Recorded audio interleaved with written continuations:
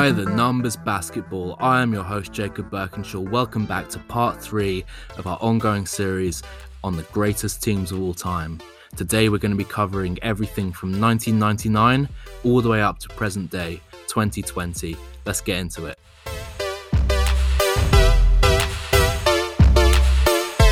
So, that's right, we're going all the way up to 2020. And even though I am recording this the day before the 2020 NBA Finals start, I can tell you it's not really going to matter. I've run some numbers. I've had a look into what could happen in these finals. Best case scenario for any of these teams is the Lakers end up at about the 35th best team of all time, which doesn't impact what we're going to be talking about today very much. So this does count for the 2020 season, even though the 2020 season has not finished. And by the time this episode gets released, only Game 1 of the 2020 NBA Finals between the Heat and Lakers will have been played. So you can listen to this afterwards and you can start to think how those teams might compare to some of the teams we're going to talk about today. Probably wouldn't win, really. It's not likely. We're going to be talking about some very, very good teams, which isn't surprising because we're talking about the greatest teams of a period of over 20 years. Today we're going to be doing 5 teams and an honourable mention. Now that we don't have the Bulls and Michael Jordan hanging over our heads, taking up 6 of the top 10 spots or 4 of the top 5 spots, we're going to get back to just doing a top 5 and an honourable mention, so that we can maybe dive a little bit deeper into these teams. If you don't know what the process we're going to be using, please go back and start from episode 1. I understand if you don't want to listen to my voice for 3-4 hours, whatever this is going to be, but I'm trusting that you have started in part 1. You haven't just began in part 3, and you know what we're going to be talking about, because I don't want to rehash all the same stuff again for you guys who have been listening from part 1. And maybe you've listened to it today. You've just gone through and listened to my voice the entire day. If you have, I'm sorry. If you've taken it over a week, you've had a few breaks, then smart idea. So you know what we're going to be using. We're going to be using percentiles. We're going to be talking about my final plus minus data. And we're going to be kind of diving into a bit more about some of these teams. There is one team which I think people are going to be surprised did not make the cut. I'm not even going to mention their names, honestly. You can get to the end of this, see if you figured out who it was. We're going to start with honorable mention, 6th place, a team a lot of people would consider one of the greatest of all time, the 2001 LA Lakers. The 2001 LA Lakers are only 6th on this ranking, and we'll get into why that is the case now. Their regular season offensive data, 96th percentile. Regular season defensive data, 26th percentile. Ooh, there we go. There's the issue right there. Overall, 79th percentile in the regular season ever. Not great. That 26th percentile, that is atrocious for a team as good as they are. Just to give you some perspective, right? I have all of this in a table, an Excel spreadsheet, and I use conditional formatting for the color. So it automatically takes, say, regular season offensive data, the entire column. It'll take all those numbers and it will do it by like red to blue in percentiles of all the data in that 1,455 team column, and do that for, playoff defensive data, offensive data, net data, regular season defensive data, etc., etc. As you can guess, the very top of the list is just an ocean. It's just blue, some light blues, some very dark blues, but it's just blue. Apart from this one little dot of red, which is the LA Lakers regular season defensive rating, which is bad. For these teams, it's bad. It's a lot worse than the worst of any team. In fact, I don't know when a team as high ranked as them actually has a worse regular season defensive rating. It is actually the 123rd ranked 2010 Phoenix Suns. So the LA Lakers have the worst regular season defense of any team in the top 100. But with all that being said, once this Lakers team gets to the playoffs, they have the best playoffs run ever of any team. And it's not particularly close. They are plus 20 across 16 games. They are the ultimate flipped switch in NBA history between their regular season, which is the worst regular season of any team in the top 50. As I said, the worst regular season defense of any team in the top 100. And I'll tell you now, they are the 13th best team on my rankings. And it's all down to this playoff plus minus data. Bear in mind, they ran through the Portland Trailblazers in 2001, still a good team. Not quite as good as the 2000 team, very good though. The Kings, who are climbing up to the peak they would be in 2002 and 2003, and the San Antonio Spurs, who are still a very good team in 2001 as they transition into the purely Duncan-led team they would become in 2003, 2005 before, Manu and Parker would take over in 2007 a bit more, take more of the reins, and going forward, still a very good team. All three of those combined for an 0-12 record against the LA Lakers. Only once did the Lakers win a game against those three teams by less than 5 points. Once. The Kings held them to, I think it was like a 99-96 win, something like that. They won by 3, and that's the only time they won by less than +5. And their only loss in those playoffs was obviously Game 1, the NBA Finals, famously to Allen Iverson, where he puts up, 48 points, something crazy like that. Has an outstanding Game 1 of the NBA Finals, one of the best Game 1s ever.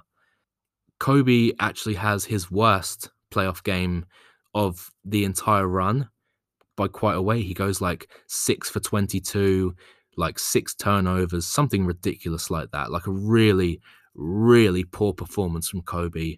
And you think if that changes to a 7-22, or even, in a 7-21, I didn't look at exactly how many shots he took in overtime, so I can't give you an exact shooting split for that. But if he just makes one more shot of the 30% true shooting he put up, the Lakers win in regular time. It doesn't go to overtime. The Lakers go 15-0 in the playoffs and become the only team in NBA history to sweep the playoffs. That doesn't happen. That has not happened.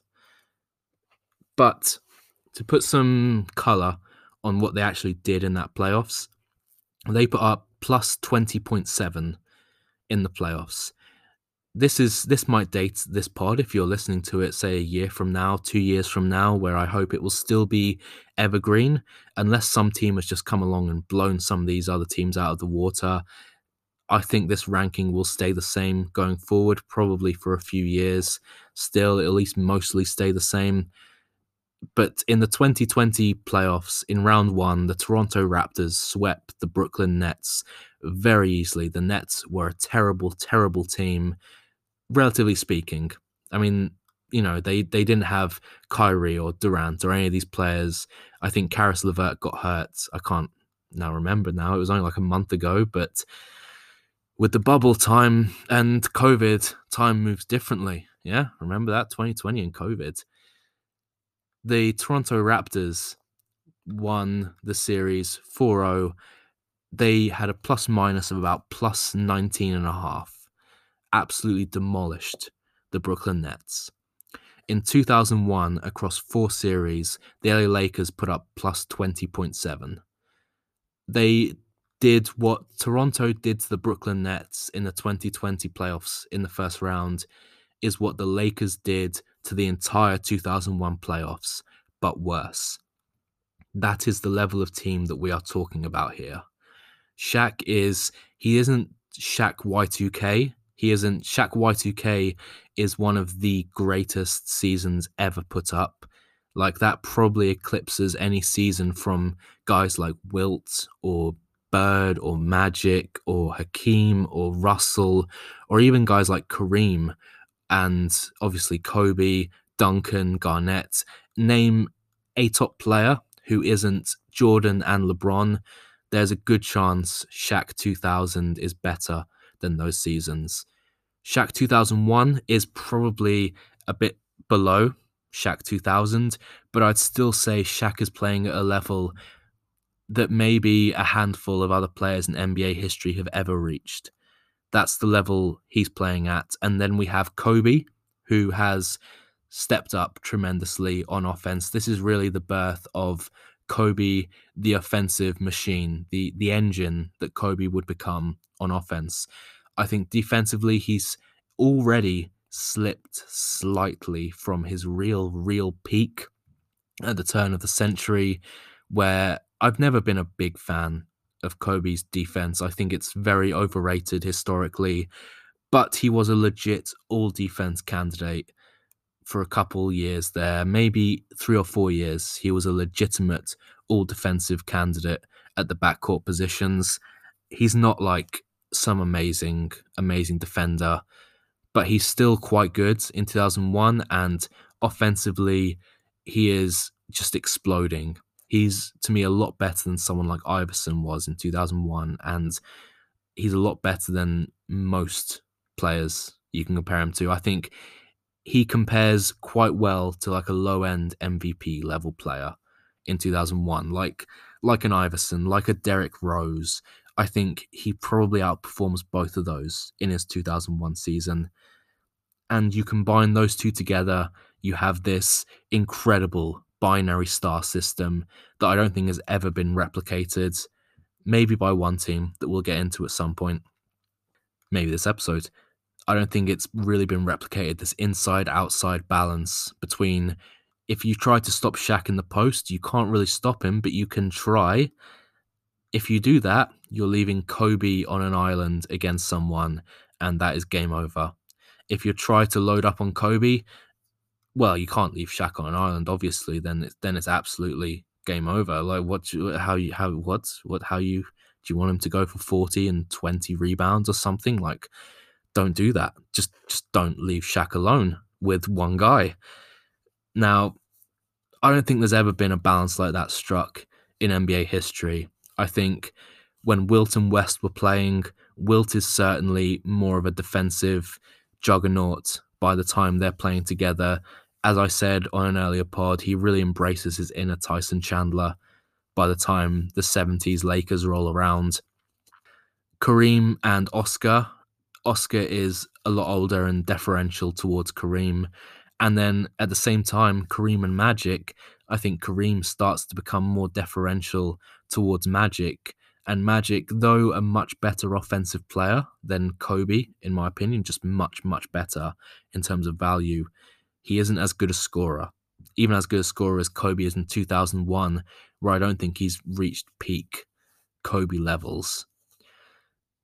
And then you have this very good team around, this binary star system. You have Big Shot Bob, Robert Horry, who's a wonderful role player who gets often, I think, irresponsibly thrown into this rings argument. He's used more as a pawn in other people's discussion than he is as a legitimate player.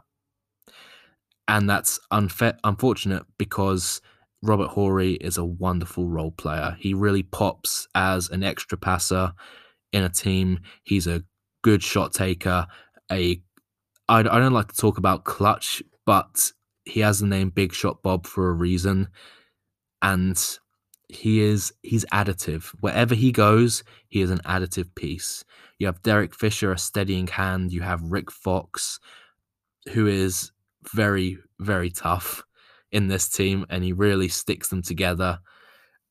And Jeff Pearlman's book on the Kobe Shaq Lakers is a recent. He's as I'm recording this, he's doing the podcast tour going through, the full 48, Bill Simmons pod, all this kind of stuff. He is going through them, advertising his book. And it's really interesting listening to him talk about this Kobe and Shaq tandem, how different they were as people, but how powerful both their egos were. Like, I don't want to get into armchair psychology about who they were as people, why they were like that, but it's well documented what both Shaq and Kobe were like as people. Kobe is an enigmatic figure, I would say partially of his own nature and a lot of his own creation, which it's tough to really draw the line at what point one becomes the other. And Shaq obviously is this incredibly bombastic person who I think in a lot of ways can rub people the wrong way in kind of how he is, but I think is also very tongue in cheek about it. But obviously they were chalk and cheese together. They did not mesh well. Now they're older and they appear to have settled those differences, but at the time you can imagine how volatile that dressing room was, especially when you have two players as talented as they were. Shaq as this generational talent, this real, the second coming of Wilt Chamberlain level player, one of the most hyped players ever coming into the league.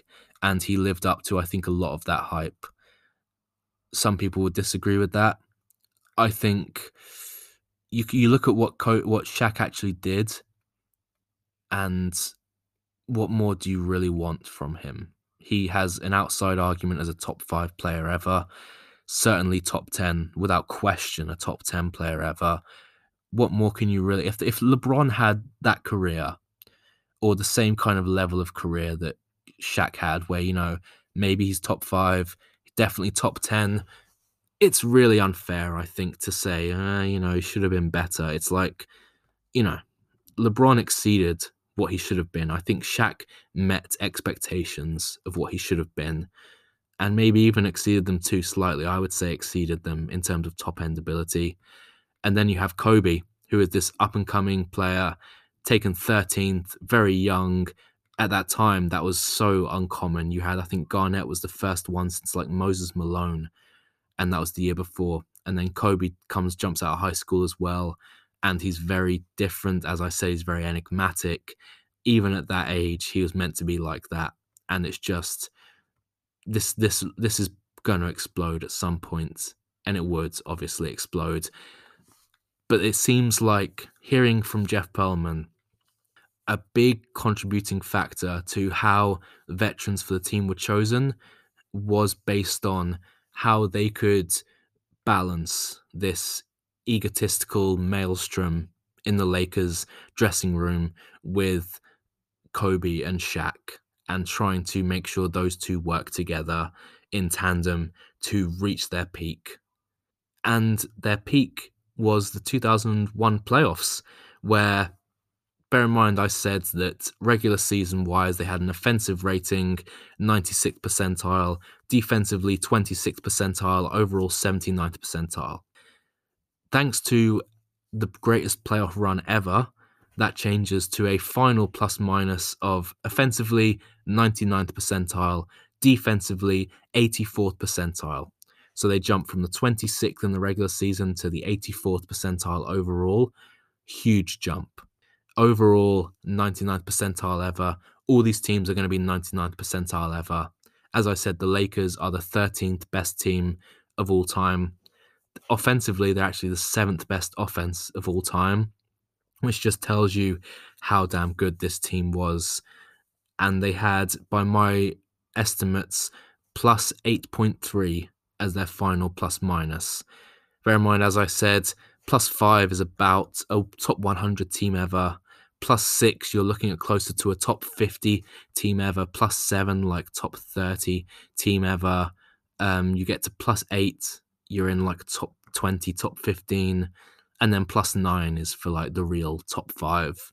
So this Lakers team is exceptional. If you want to say that this team could be any other team in NBA history in a 7-game series, I'm not going to push too hard on that. I'm just going to let you have that one. There are other teams I would choose before them. There are a handful. But if you asked me to bet with a gun to my head, this 2001 Lakers team against some teams ranked higher than it in these rankings, these plus minus rankings, I think at least 5 of the teams ranked higher, I wouldn't take over the Lakers in a 7-game series, which is testament to how incredible they were, but also how lackadaisical they were in the regular season to allow them to fall down as low as they have. Anyway, moving on to number 5. In 5th place, we have the 2015 Golden State Warriors. That's right, the 2015 Golden State Warriors, not the 2016 Golden State Warriors. They didn't make this list. The 2015 Golden State Warriors, 5th best team of this era. Regular season offensive rating, 97th percentile. Defensively, 92nd percentile. Overall, 99th percentile. They actually have the 10th best regular season ratings of all time. I'm just going to jump right into it. Final data: offensively, 94th percentile. Defensively, 98th percentile. Overall, 99th percentile ever, unsurprisingly, plus 8.4, just edging out the LA Lakers. And the LA Lakers were 13th best team of all time. This Golden State Warriors 2015 is the 11th best team of all time. And I actually think in a lot of ways, the 2015 and 2016 Golden State Warriors, there are certainly other contenders. I would say some of the Boston teams of the 60s, the 50s and the 60s, the Celtics and Lakers of the 80s, I think had a huge impact on the way the game was played. The Jordan Bulls, I think, had a big impact on the way the game was played. I think the 7 seconds or less Suns had a big impact on the way the game was played. The beautiful game Spurs had a big impact. But I think in terms of obvious, immediate landscape shifting, just blowing up the preconceptions of what basketball should be played like, the Golden State Warriors probably have the biggest tangible impact in affecting change on a league-wide level.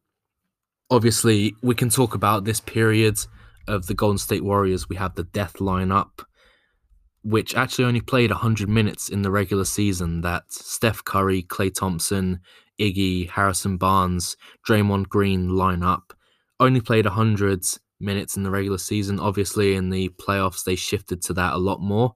And that was the light bulb moment where suddenly the flood doors opened and this team really, really took off.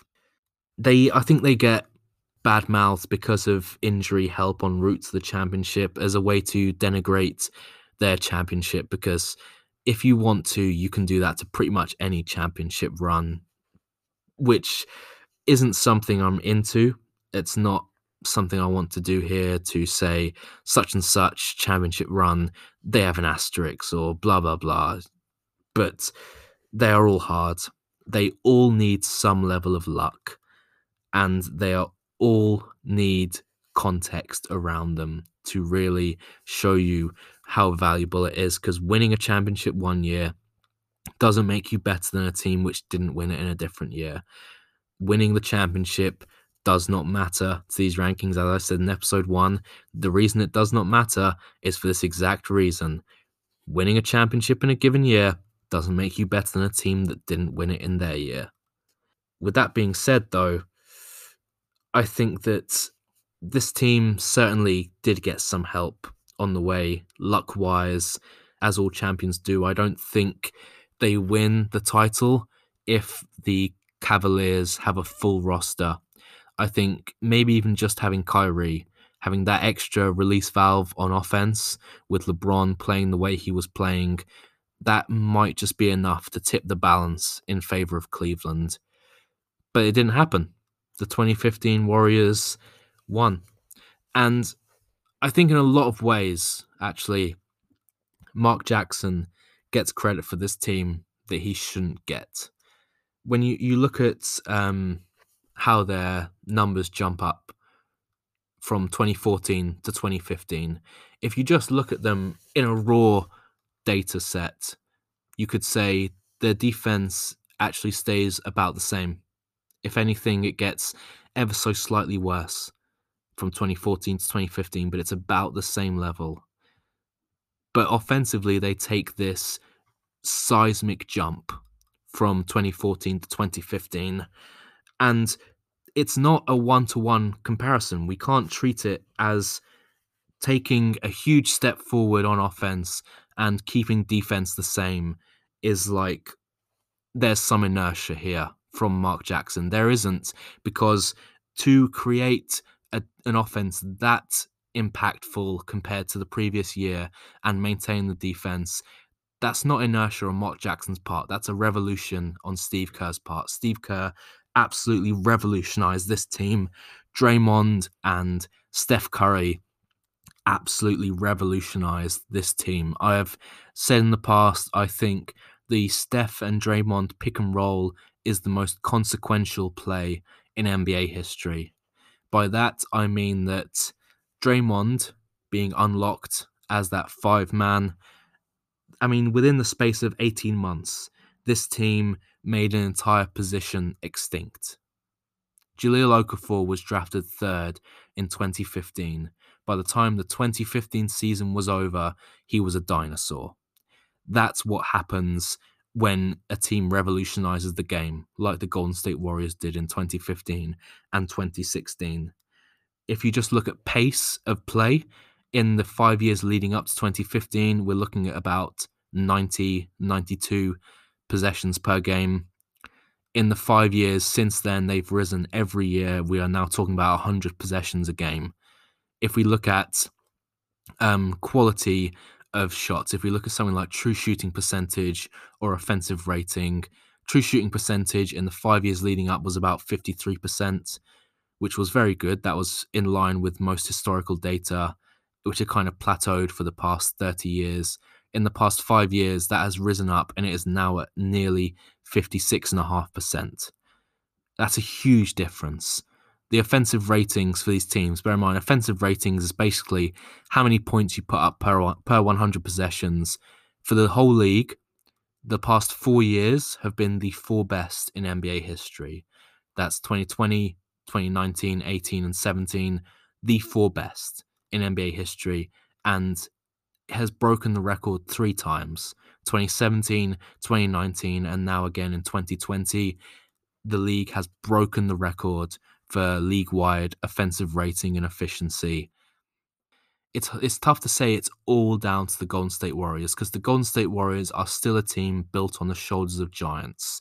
They are a team that synthesizes Phil Jackson and Tex Winter's triangle offense. That's something Steve Kerr gives a lot of credit to in how he structures his team, and that read and react style that if I'm here and this is happening, you move here, you cut, you set a screen, you see how the defense responds to you, and then you respond to it. There's a lot of that involved in their offense, and I think that's actually why their offense is as good as it is, even when they get into the playoffs against these teams that can lock down on them, because you can't lock down totally on someone who is reacting to what you're doing, someone who isn't running a set offense the way someone like Houston would.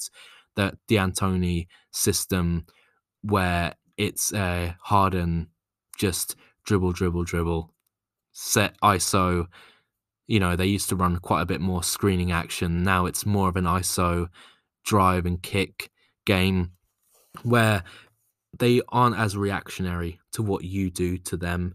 Whereas this Golden State Warriors team, all through this run, has been they will read and react to what you give to them, which is why last year and in 2018, the Golden State Warriors were actually one of the highest rated teams in mid-range shots, because teams would close off the paint against them. Teams would push up on the 3, and there were all these soft spots in the mid-range where Kevin Durant could step in and take what is for him like a 55% shot from 16 feet. And that, on a lot of possessions for Golden State Warriors, was the best shot in that possession, and that meant the floor of their offense was incredibly high, because you can take away these high efficiency shots at the perimeter or at the rim, and by doing that you are giving 2 or 3 of the greatest shooters in NBA history free 5 feet from about the free throw line. You're just giving them a free throw line jumper, which, as you can imagine, from 5 guys who shoot 85 to 90% at the free throw line, it's a nightmare for you. You can't stop them on offense. You just simply can't. And Draymond is an absolute supercomputer on defense. He was unlocked in 2015, and he became a player that I don't think is totally replicable in NBA history. I say not totally replicable physically and talent-wise. In a lot of ways, he is, but his brain is not. And I think that's where a lot of other teams fell down. That, the Rockets have PJ Tucker that they started to bring in, and you had these guys coming in with the Draymond body types. I mean, I think of Bam now, and Bam is so much more talented than Draymond. He is so much more physically gifted. He's an incredible passer. Maybe not as good as Draymond. Certainly, I don't think he's as good in the open floor as Draymond is, or maybe now was. It's tough to say. But he will never have the IQ that Draymond has. Draymond is an absolute monster on the defensive end, and it comes from good physical tools paired with a savant level IQ on that end. And it shows because their defense, as I said, they explode on offense and their defense remains the same. And that, to me, is the sign that something has changed, that they have found ways to not lose what they had on defense with a very solid system they had before with like David Lee, Bogut, Iggy. It's not an incredible... It's tough to say, really, because I put a lot of it on Draymond, but also Iggy is one of the great perimeter defenders, wing defenders of his generation, maybe the best wing defender of his generation. Clay is a wonderful point of attack defender, less good off ball, but I think he gets a bit overrated because point of attack defense is the most obvious one to see. When you've seen the defender against the ball handler, you're more focused on what that defender's doing rather than in off ball action. I think Clay can get cut on quite easily compared to some other great defenders. But then you have guys like Bogut, who is a wonderful center for this system. You have guys like Steph, who he works hard. Like, he gets shat on defense a lot, but he works quite hard on that end, more than I think a lot of players do. And then you have this added bonus, something I haven't even hit on yet with this team, which is that between the three of them, the big three of Steph, Clay, and Draymond, they might be the most scalable big three in NBA history, by which I mean all of them can add to another team. You can keep adding them. You put Steph Curry on the Showtime Lakers, they become a better team. You put Klay Thompson on the Showtime Lakers, they become a better team. You put Draymond Green on with LeBron James, they become a better team. You put any of these players with basically any team in NBA history, that team will become better, or they should become better. And that's not the case for some of the greatest players ever. Like, you put LeBron on this Golden State Warriors team, how much better can they get? Like, say LeBron was added instead of Kevin Durant. How much better can this team get? Whereas you add Kevin Durant and this team does get better because you have these incredibly scalable players next to another very scalable player. And that's not the case for guys like Magic or LeBron or even Jordan to an extent. These incredible players who kind of need the ball, who kind of need to control what's happening rather than letting a system take control for them. And that's something where I think this Golden State Warriors team really shines through, and why, as we'll probably see later, they improve by adding another top 10 player, top 15 player in NBA history to their roster. So, number 5, 2015 Golden State Warriors. Moving on to number 4, the 2018 Golden State Warriors.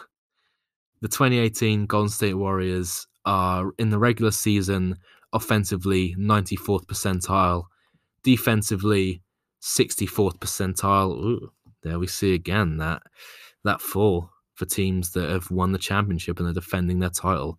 Overall, 90th percentile. Their final ratings, offensively 97th percentile ever, defensively 96th percentile ever, overall 99th percentile ever, plus 8.5.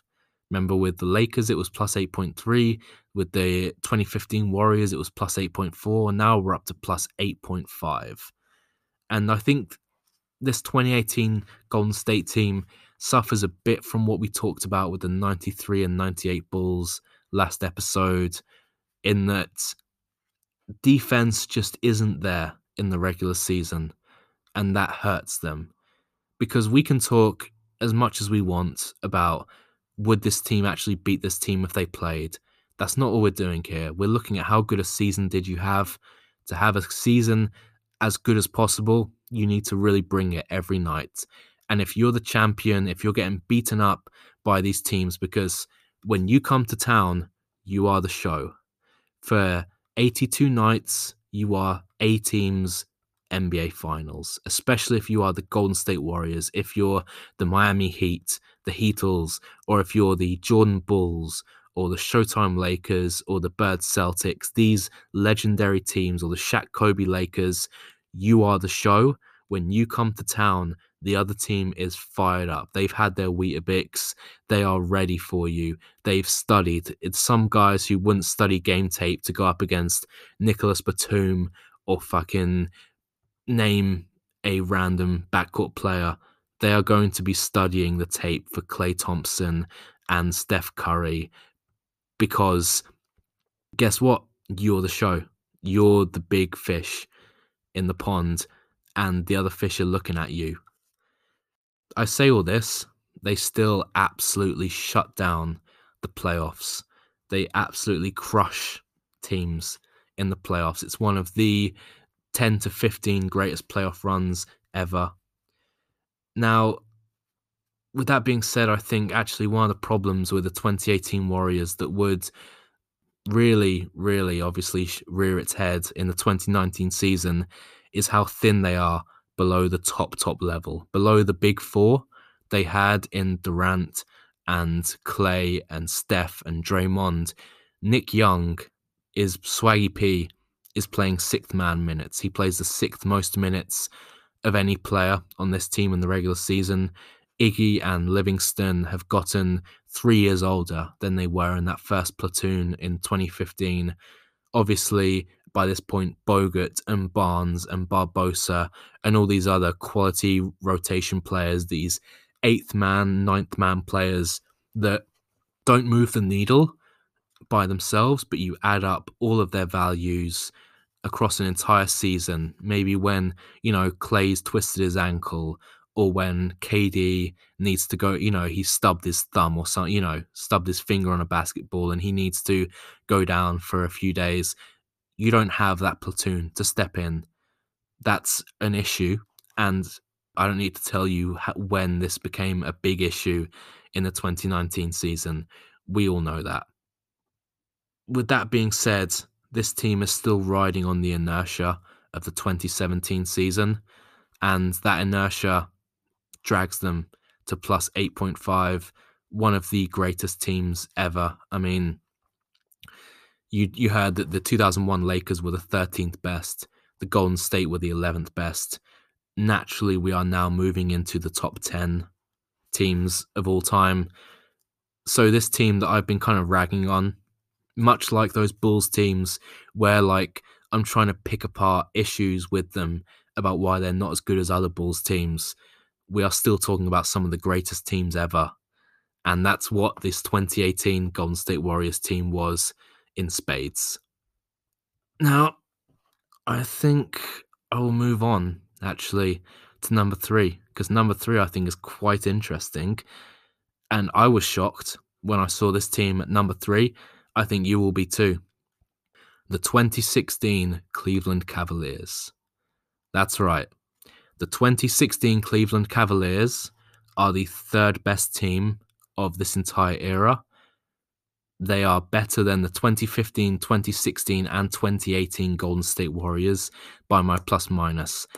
And let's get the fuck into that, because what? Regular season, offensively, 89th percentile.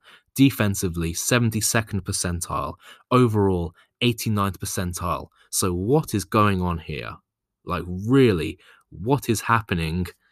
Because when we get into the final plus minus, we're looking offensive rating, 99th percentile, the 8th best offense ever in my book. Final defense, 88th percentile, which is good, not incredible, but very good. And overall, obviously, 99th percentile, plus 8.7, which puts them in line with what the Chicago Bulls were in 91 and 92 and what the Boston Celtics were in 86.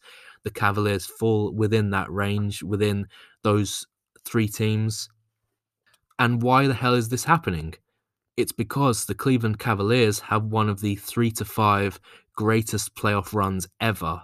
They absolutely demolish the teams they go up against in the playoffs. Like, it has nothing to do with the fact they beat a 73-win team. I couldn't give a toss that they beat a 73-win team. None of what I'm looking at has anything to do with wins and losses. It has nothing to do with directly who you played. It has to do with how well you played them. And it's not that they beat the 73-9 Warriors. It's the level they had to go to beat them. So it's tangentially related to who they beat, but it's related in how it made them a better team, in how good they had to be to beat that team. Not just that they beat them, but that they reached this level, which, as I said, I think a couple Bulls teams, the LA Lakers, Golden State Warriors, that's about it. In terms of teams that came close to the playoff performance the 2016 Cavaliers had. And I think their regular season numbers are a bit underplayed because Irving was injured for a lot of the regular season. He comes back in the playoffs and obviously plays excellent in the finals. We can talk about just a shot, but that's just one shot. But he has an excellent Game 6, an excellent Game 5. He really plays well against the Golden State Warriors. He really plays well across that entire playoff run. He gets he's averaging something like 25, 5 and 5 for that playoff run. Really top level scoring guard, kind of scoring first option. Bear in mind, he's a second option, but he's scoring like a first option in these playoffs. He's playing at that kind of level of someone like an Allen Iverson or a Derrick Rose. He is playing a very comparable level to them, in my opinion, because none of them are very incredible defensive players, but they all bring a certain level on offense. And when you add that to LeBron James in 2016, LeBron James's 2016 finals, I said this about the 1991 Jordan finals. I will say it again about the 2016 LeBron finals.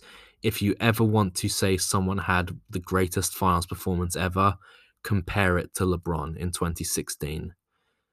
LeBron, just the raw numbers he puts up are about 30, 10, and 10 with 2 blocks and 2 steals. It's absolutely monstrous. Like his stat line it's singular in NBA history. It is literally what's the best you can imagine someone playing in a series. LeBron basically does that in 2016, and that really carries them over the top because this Cavs team is certainly not the most talented. It's the most talented Cavs team that was in this run, obviously. I think it's the best LeBron team ever, this 2016 Cavaliers team.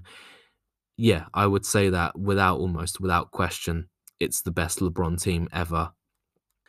Plus 8.7. I can't even remember what comes close to that in terms of the next best team, it would be a Heat team or maybe a team in the first Cleveland run. Like that 2019 was a monstrous team that never made it to the finals, but is one of the greatest teams to never make it to the finals.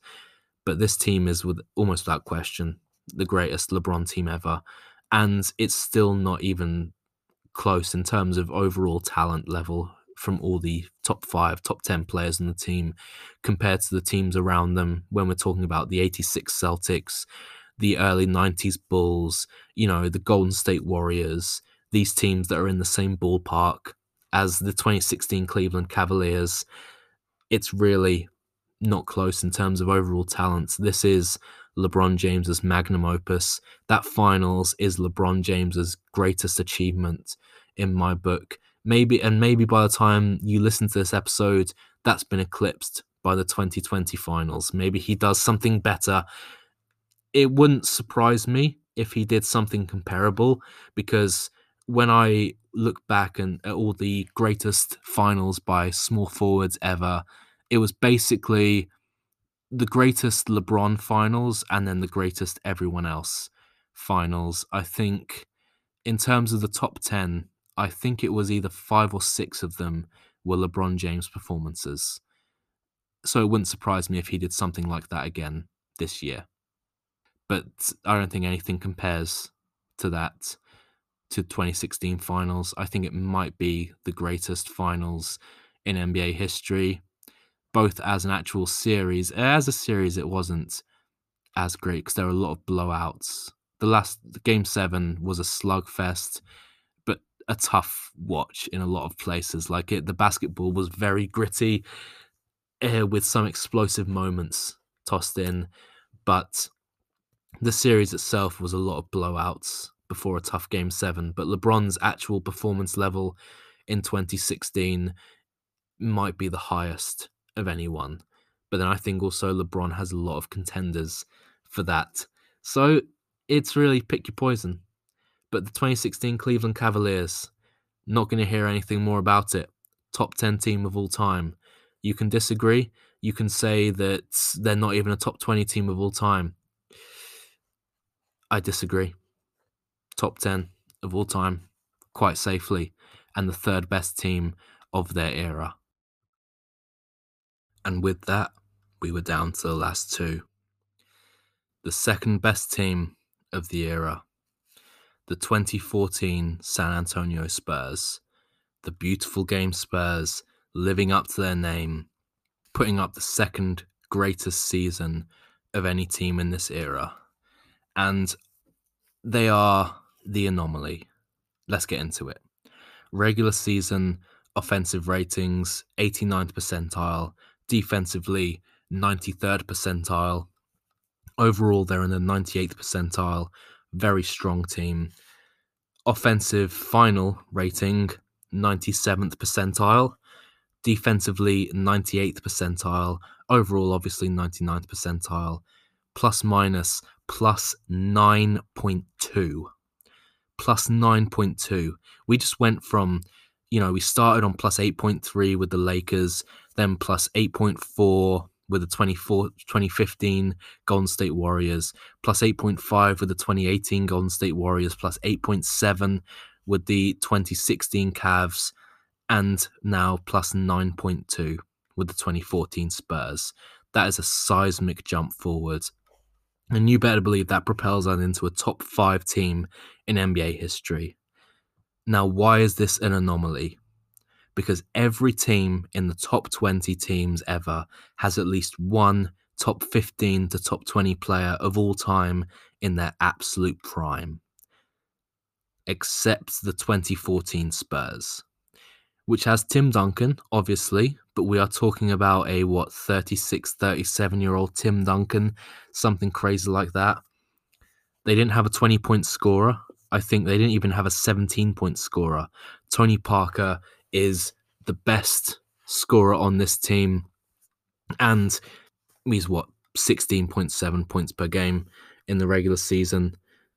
They are, I think, how I would describe the beautiful game Spurs is this is about the greatest teams of all time. But the actual word team is obviously something a bit more nebulous than just this idea of, the greatest team, the greatest season by a team ever. Like the actual noun, a team, like greater than the sum of your parts, working together in tandem with other individuals to form a collective. I think the 2014 Spurs is very, very likely the greatest team of all time. Because if you want to look up the greater than the sum of their parts in the dictionary, it should show you a picture of the beautiful game Spurs. Because there is absolutely nothing like them. When you think of their roster, when I list you now, their top 9 guys, their big 9 for the second greatest team of a 20-year era, one of the 5 greatest teams of all time. You have 37-year-old Tim Duncan, Marco Bellinelli, Tony Parker, Kawhi Leonard, only 22 at this point, a defensive player, Boris Diaw, Danny Green, 36-year-old Ginobili, Patty Mills, and Thiago Splitter as their 9th man and kind of second center. That team is the second greatest team of their era. Apart from, Manu is at his prime. He was probably an all-NBA level player. Tony Parker, certainly an all-star for multiple years. Tim Duncan, obviously one of the 5 to 10 greatest players ever. Now an old man. Kawhi Leonard, going to be one of the best players in the NBA in his prime, is still a young player, primarily a defensive player. And they put up this team, which has their offensive rating, their final offensive rating is the 38th best ever. Their defensive rating is the 29th best ever. They're one of only 3 teams to be top 50 in both categories. The other one we will get to next, and the one before them, were the 1996 Chicago Bulls. So think of the company the 2014 Spurs are in. The 1996 Chicago Bulls, they are a legitimate contender against. The 1971 Milwaukee Bucks, they are a legitimate contender with.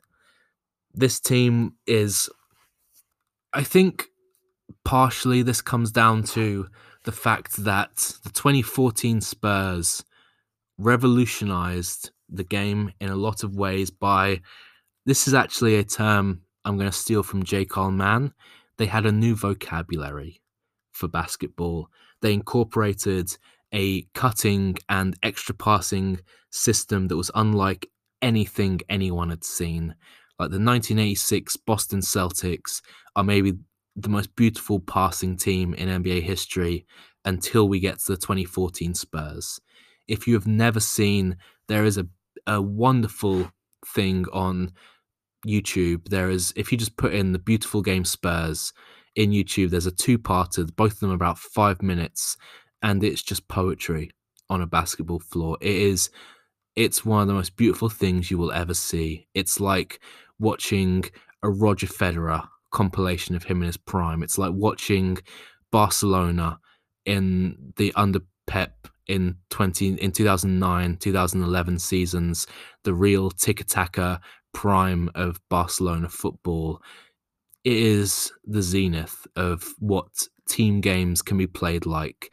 And I think in a lot of ways, that is what the 2014 Spurs are. They are the peak of what a group of individuals can achieve on a basketball floor without relying on the individual skill or the ability of any one individual. They're just poetry in motion. There's multiple times where you just think, my God, from like the right wing, from like the right baseline, someone will drive and collapse, and then they'll kick it all the way to the left corner, where then that guy will drive and collapse, and then they'll kick it to the top of the key. And by now the defense is on its like 3rd or 4th scramble already, and then they'll drive into the lane. And before you know it, they're going up against, it's like the shooting guard, and he has like the center and the point guard on him because they've just been scrambled so many times, and then he just dumps it off for an easy layup for Tim Duncan. And you think, what the fuck have I just watched? I've just seen, like, this is a professional basketball team that looks like I was playing against a professional basketball team. That's what some of these opponents look like when they go up against the 2014 Spurs. Like, they are just mentally 2 or 3 steps behind them. And this comes down to, I think, this vocabulary concept that the San Antonio Spurs are incorporating a lot of movement concepts that teams just didn't have answers to. They didn't have answers to because they hadn't seen them before. And because they hadn't seen them, they hadn't been able to build up this vocabulary of how to express what was happening and how to understand what was happening to them. And that gives this 2014 Spurs team, I think, an edge on their competition, which a lot of teams, like we talked about it with the Jordan Triangle, and we talked about it with the Golden State Warriors, and they're incorporating all of these concepts together.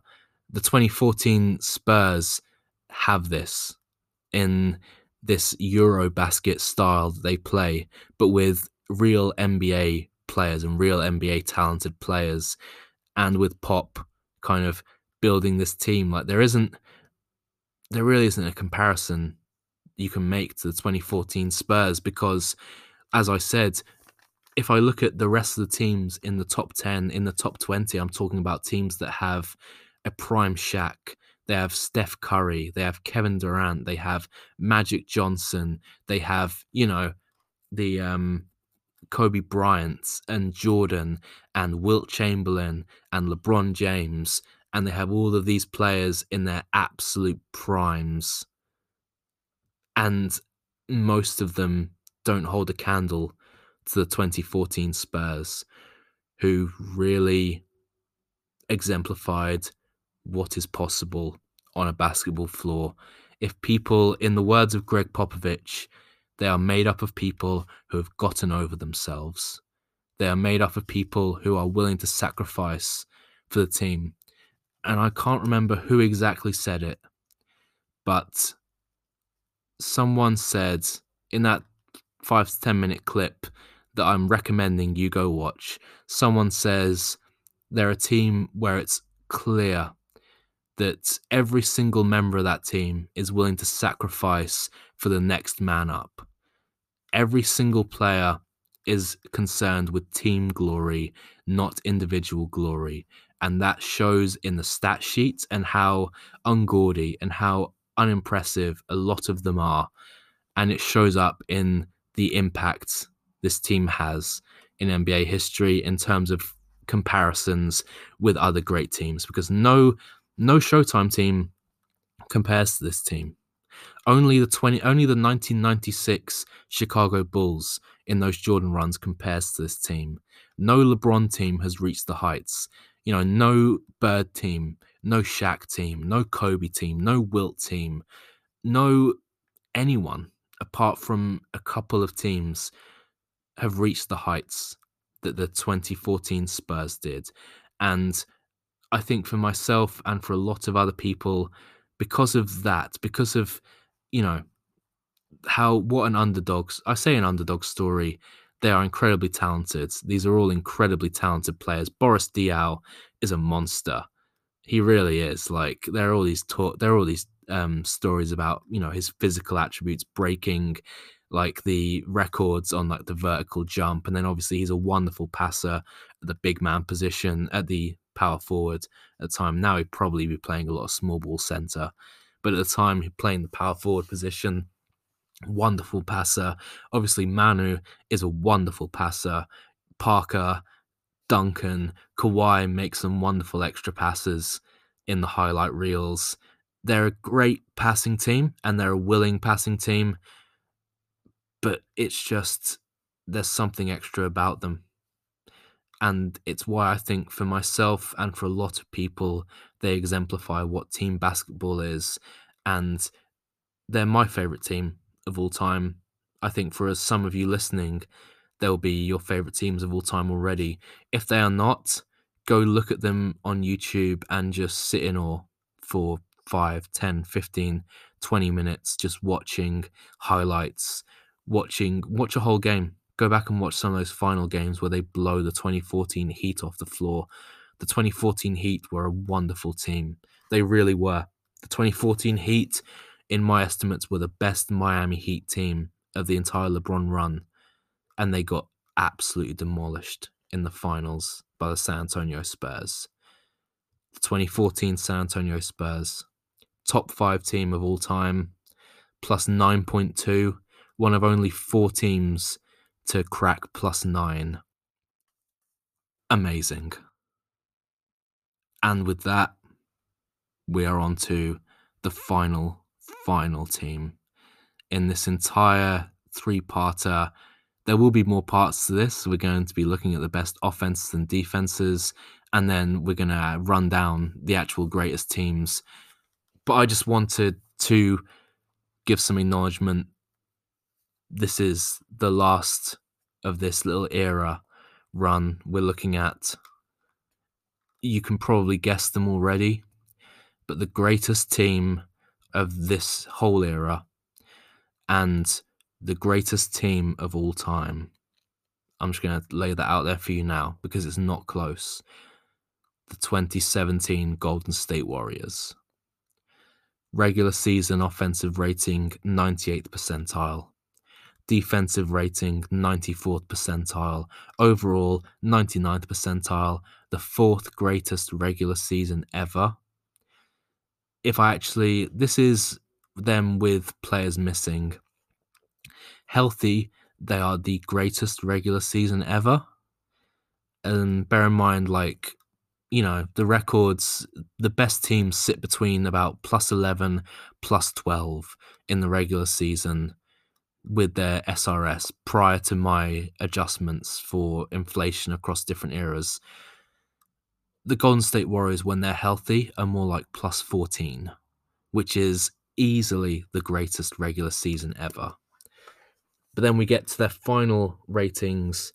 Offensively, 99th percentile, 4th best offense ever. Defensively, 97th percentile, the 46th best defense ever. So the 1996 Chicago Bulls and the 2014 Spurs are the only teams to crack top 50 in offense and defense. Overall, obviously, 99th percentile, 100th percentile overall. I'm just going to run through now the best teams in the other episodes so you can get a real glimpse of how good these teams are.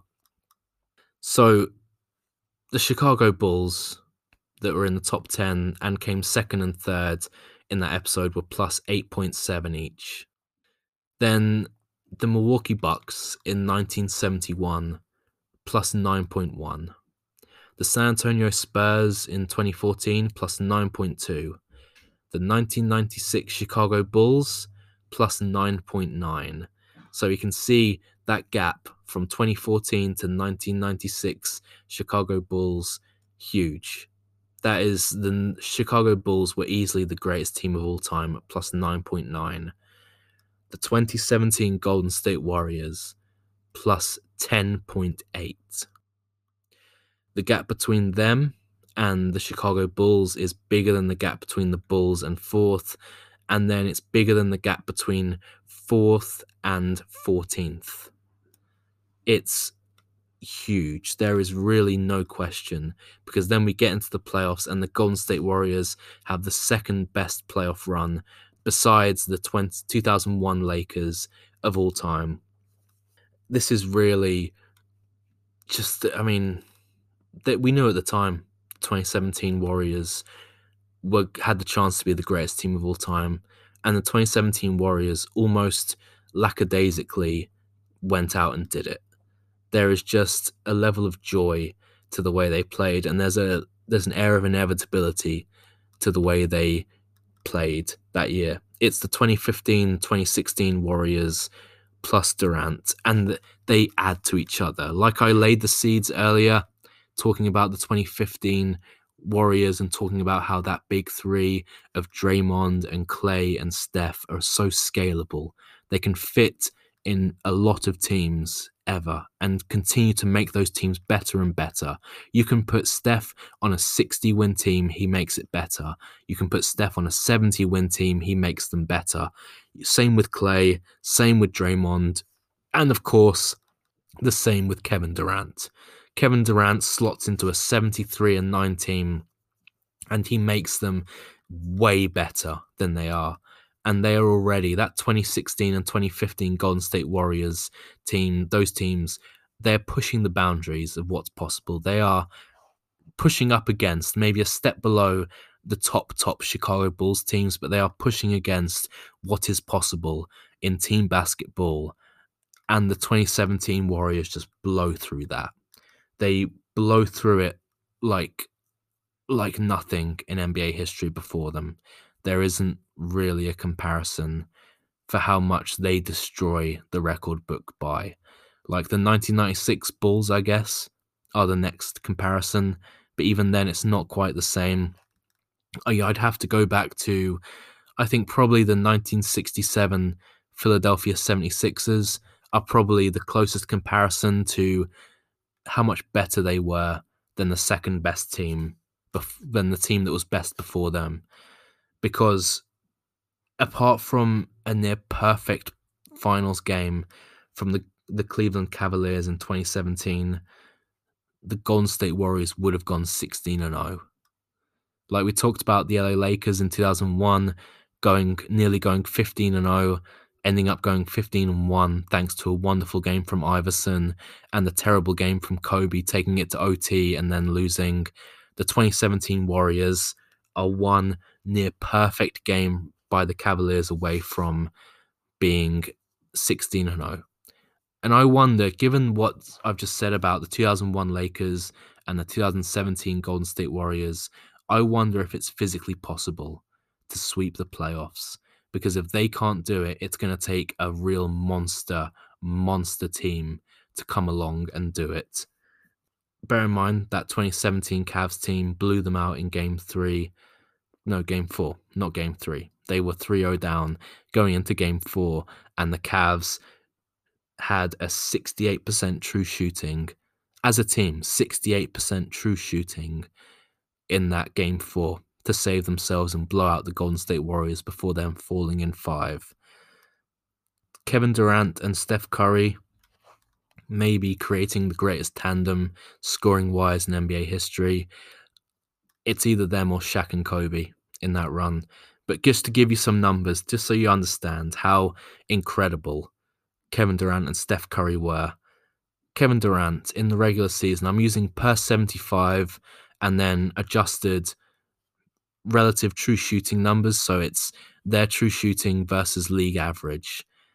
In the regular season, Kevin Durant and Steph Curry both put up 28 points per 75 possessions, which is about a per 36 in 2020 numbers. Kevin Durant does it on plus 10% true shooting. Steph Curry does it on plus 8% true shooting.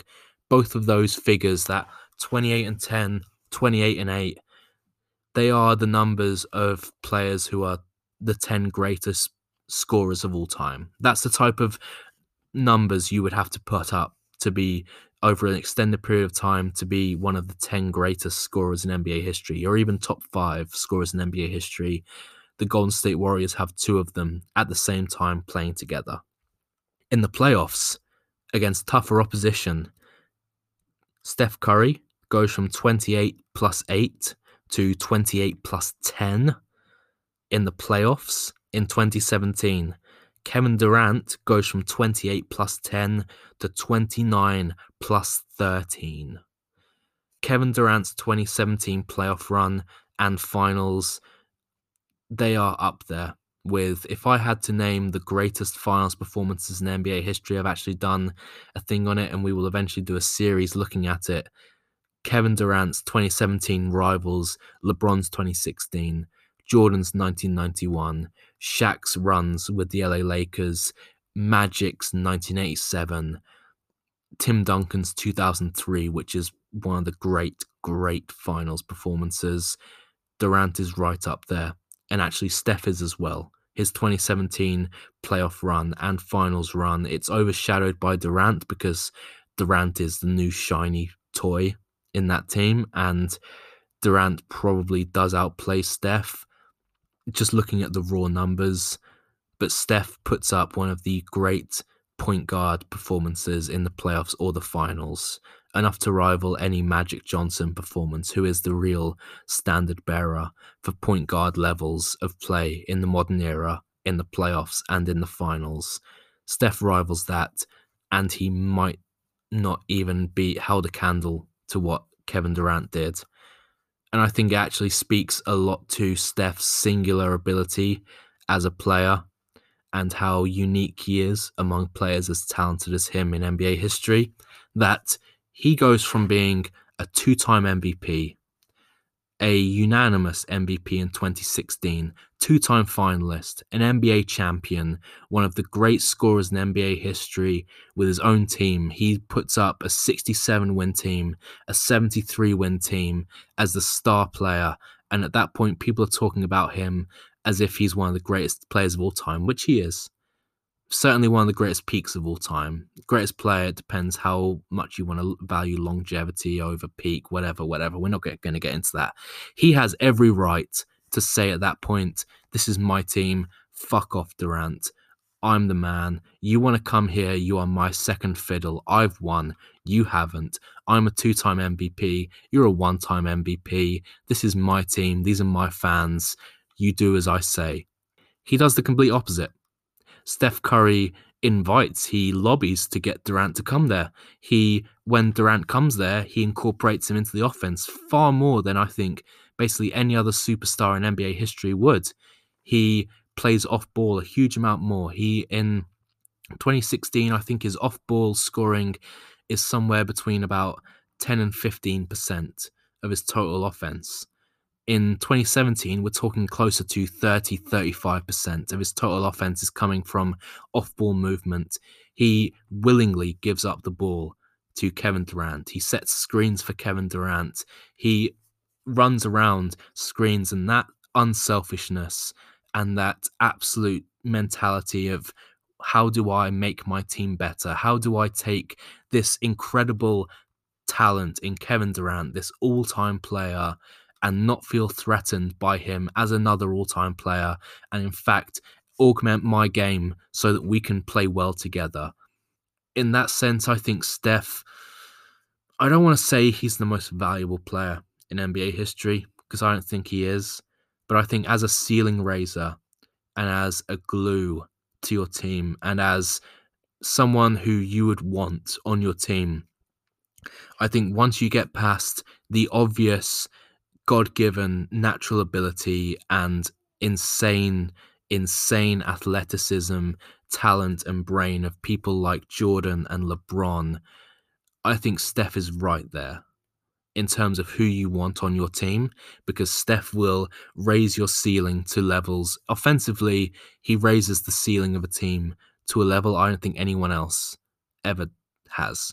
There is a wonderful YouTuber called the NBA Storyteller who named, if Shaq is the most unstoppable player in NBA history, Steph Curry is the greatest force in NBA history. And I think there isn't a better way to describe what Steph Curry is than the greatest force in NBA history. I've said all that. They also have Kevin Durant. Kevin Durant is pretty good at basketball. With that, I'm going to leave you. I think that is all that needs to be said. I think we've hit the end of this era discussion. And yeah, that is the end of this 3 parts of talking about different eras. Next week, we're going to be looking at the greatest offenses and defenses, and I'll do a little bonus looking at the worst teams in NBA history. And I don't want to be harsh with them. I think it's kind of fun looking at some of these teams. And then after that, we're going to do a quick finale wrap-up where we're going to go through the top 20 teams in NBA history, quick fire, just going to rattle you through all the numbers, just so you have it all there in one piece without all the extra fluff of me talking about the historical context, the players, what happened that year. That will be coming next week and the week after, by which time this 2020 season will have finished, and maybe I'll throw in a little extra bit on there talking about how these teams wrap up, or maybe I'll do that the week after. I'll do a 2020 review of how these teams looked. But that is it, guys. Thank you so much. Subscribe, like this podcast. Please listen to all the other ones we had. We have a great one that just came out about future duos in the NBA. It's a really spirited discussion Steve, Brett, and I have about LeBron James, duos of the future, Jaylen Brown, Jason Tatum, Kawhi, PG, Jimmy Butler. Is Jimmy Butler a top 10 player? Probably not, but we're going to argue about him like he is. It's a lot of fun. Go join us on Facebook at Overstated NBA. We have a lot of fun discussions. Shout out all of you who have listened to parts 1, 2, and 3 of this. We're going to be back next week with a brand new episode. See you then.